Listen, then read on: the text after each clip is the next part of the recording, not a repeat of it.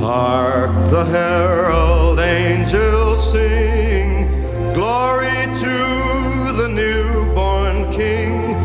Peace on earth and mercy mild, God and sinners reconciled.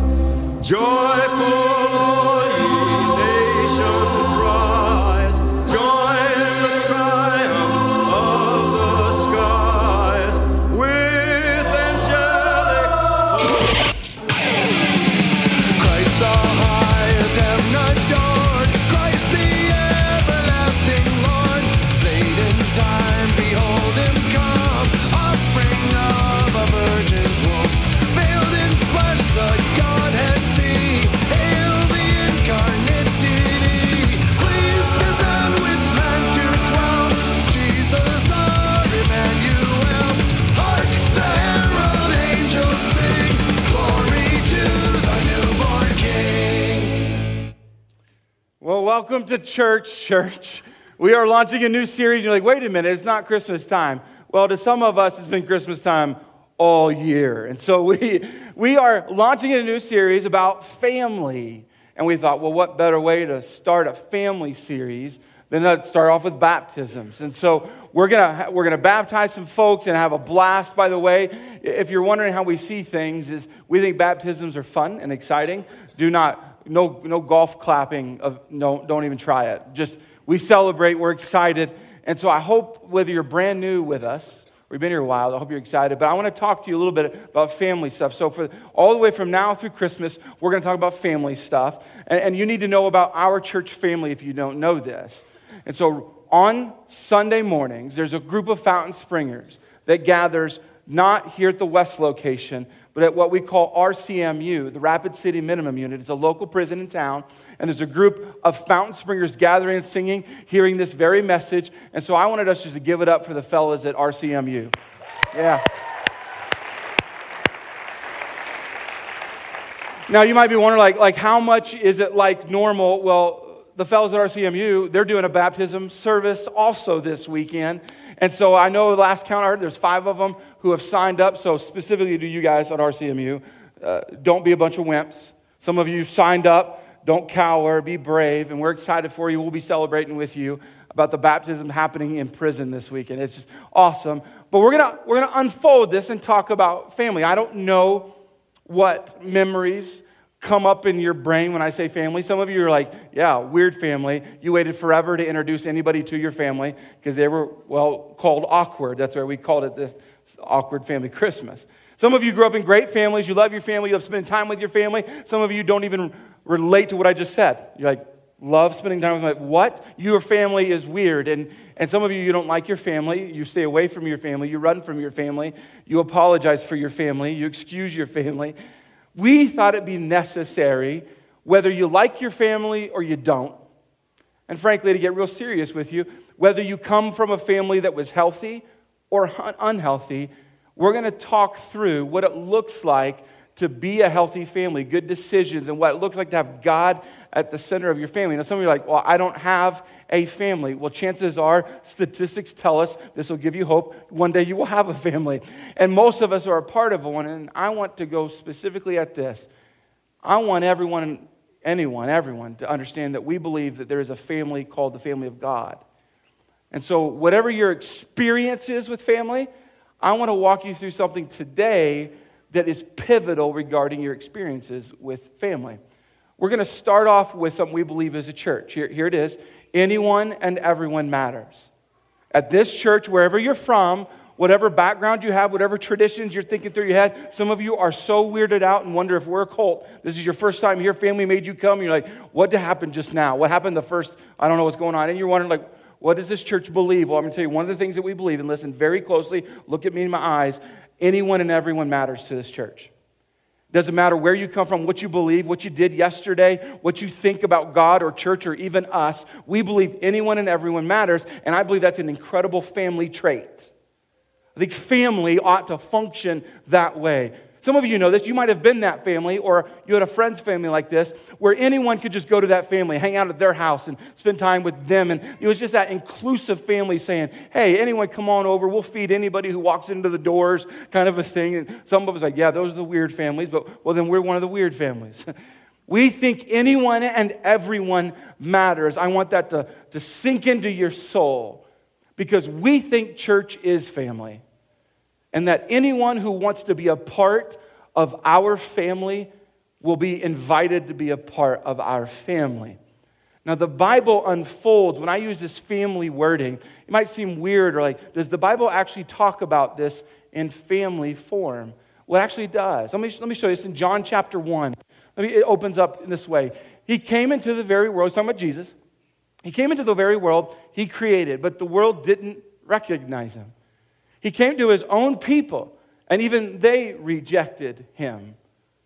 But to all who believed in him and accepted him, to all who believed in and accepted him. Now, some of you wonder, like, your view of church is a little different. Let me tell you what church was supposed to be about, what God is about, is that anyone who believes in him and accepts him, he gave the right to become children of God. In other words, if you believe in Jesus and accept him, God adopts you.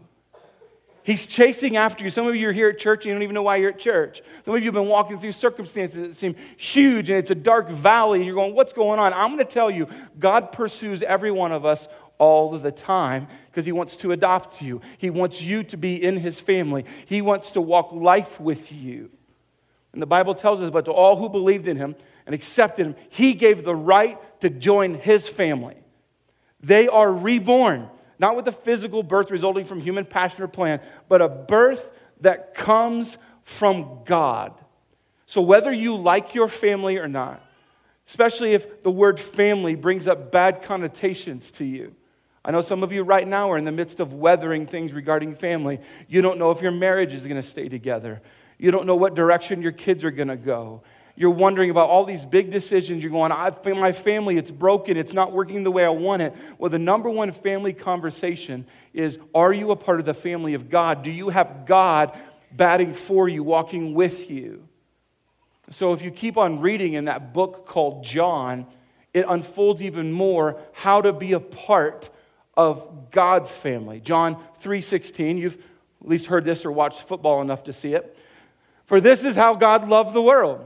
He gave his one and only Son, Jesus, so that everyone who believes in him, I hope you're catching on, not everyone who is perfect or everyone who goes to church every week or everyone that does nice things, no, so that everyone who believes in him, Jesus, will not perish but have eternal life. It's not talking about a physical death, a spiritual death, saying that if you believe in Jesus, he adopts you into his family and you will see heaven.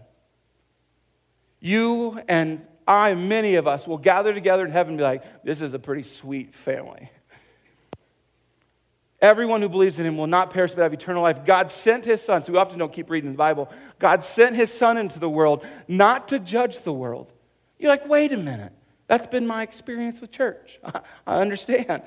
He didn't come into the world to judge the world, but to save the world through him. Jesus came to earth to bring you and I into his family. To gather us up, to adopt us, to say, hey, anyone and everyone, if you believe in me and trust me, then I will adopt you into my family. And when you pass through death, then you will walk with me in heaven. That eternity matters. So let me just pitch a quick question to you. Have you accepted God's invitation to be a part of his family? It seems like, well, I don't want you living life insecure. Because it happens to the majority of us as we live life insecure, hoping that we've been good enough or said enough right things that hopefully God let us into his family. And I'm telling you, you don't have to be insecure on whether or not you're in God's family. That's why John 3:16 is so pivotal to us. If you believe that Jesus came to earth and that he died for you and that he rose from the grave for you, if you believe that and lock onto that, then you are in his family. It doesn't say that you have to live perfectly. Let me help you understand the people getting baptized today. They're not getting baptized and declaring to you and I, we are perfect. And in fact, we often hear folks who are afraid to get baptized because they're afraid they're not going to be perfect afterwards. We get to tell them, you won't be perfect afterwards.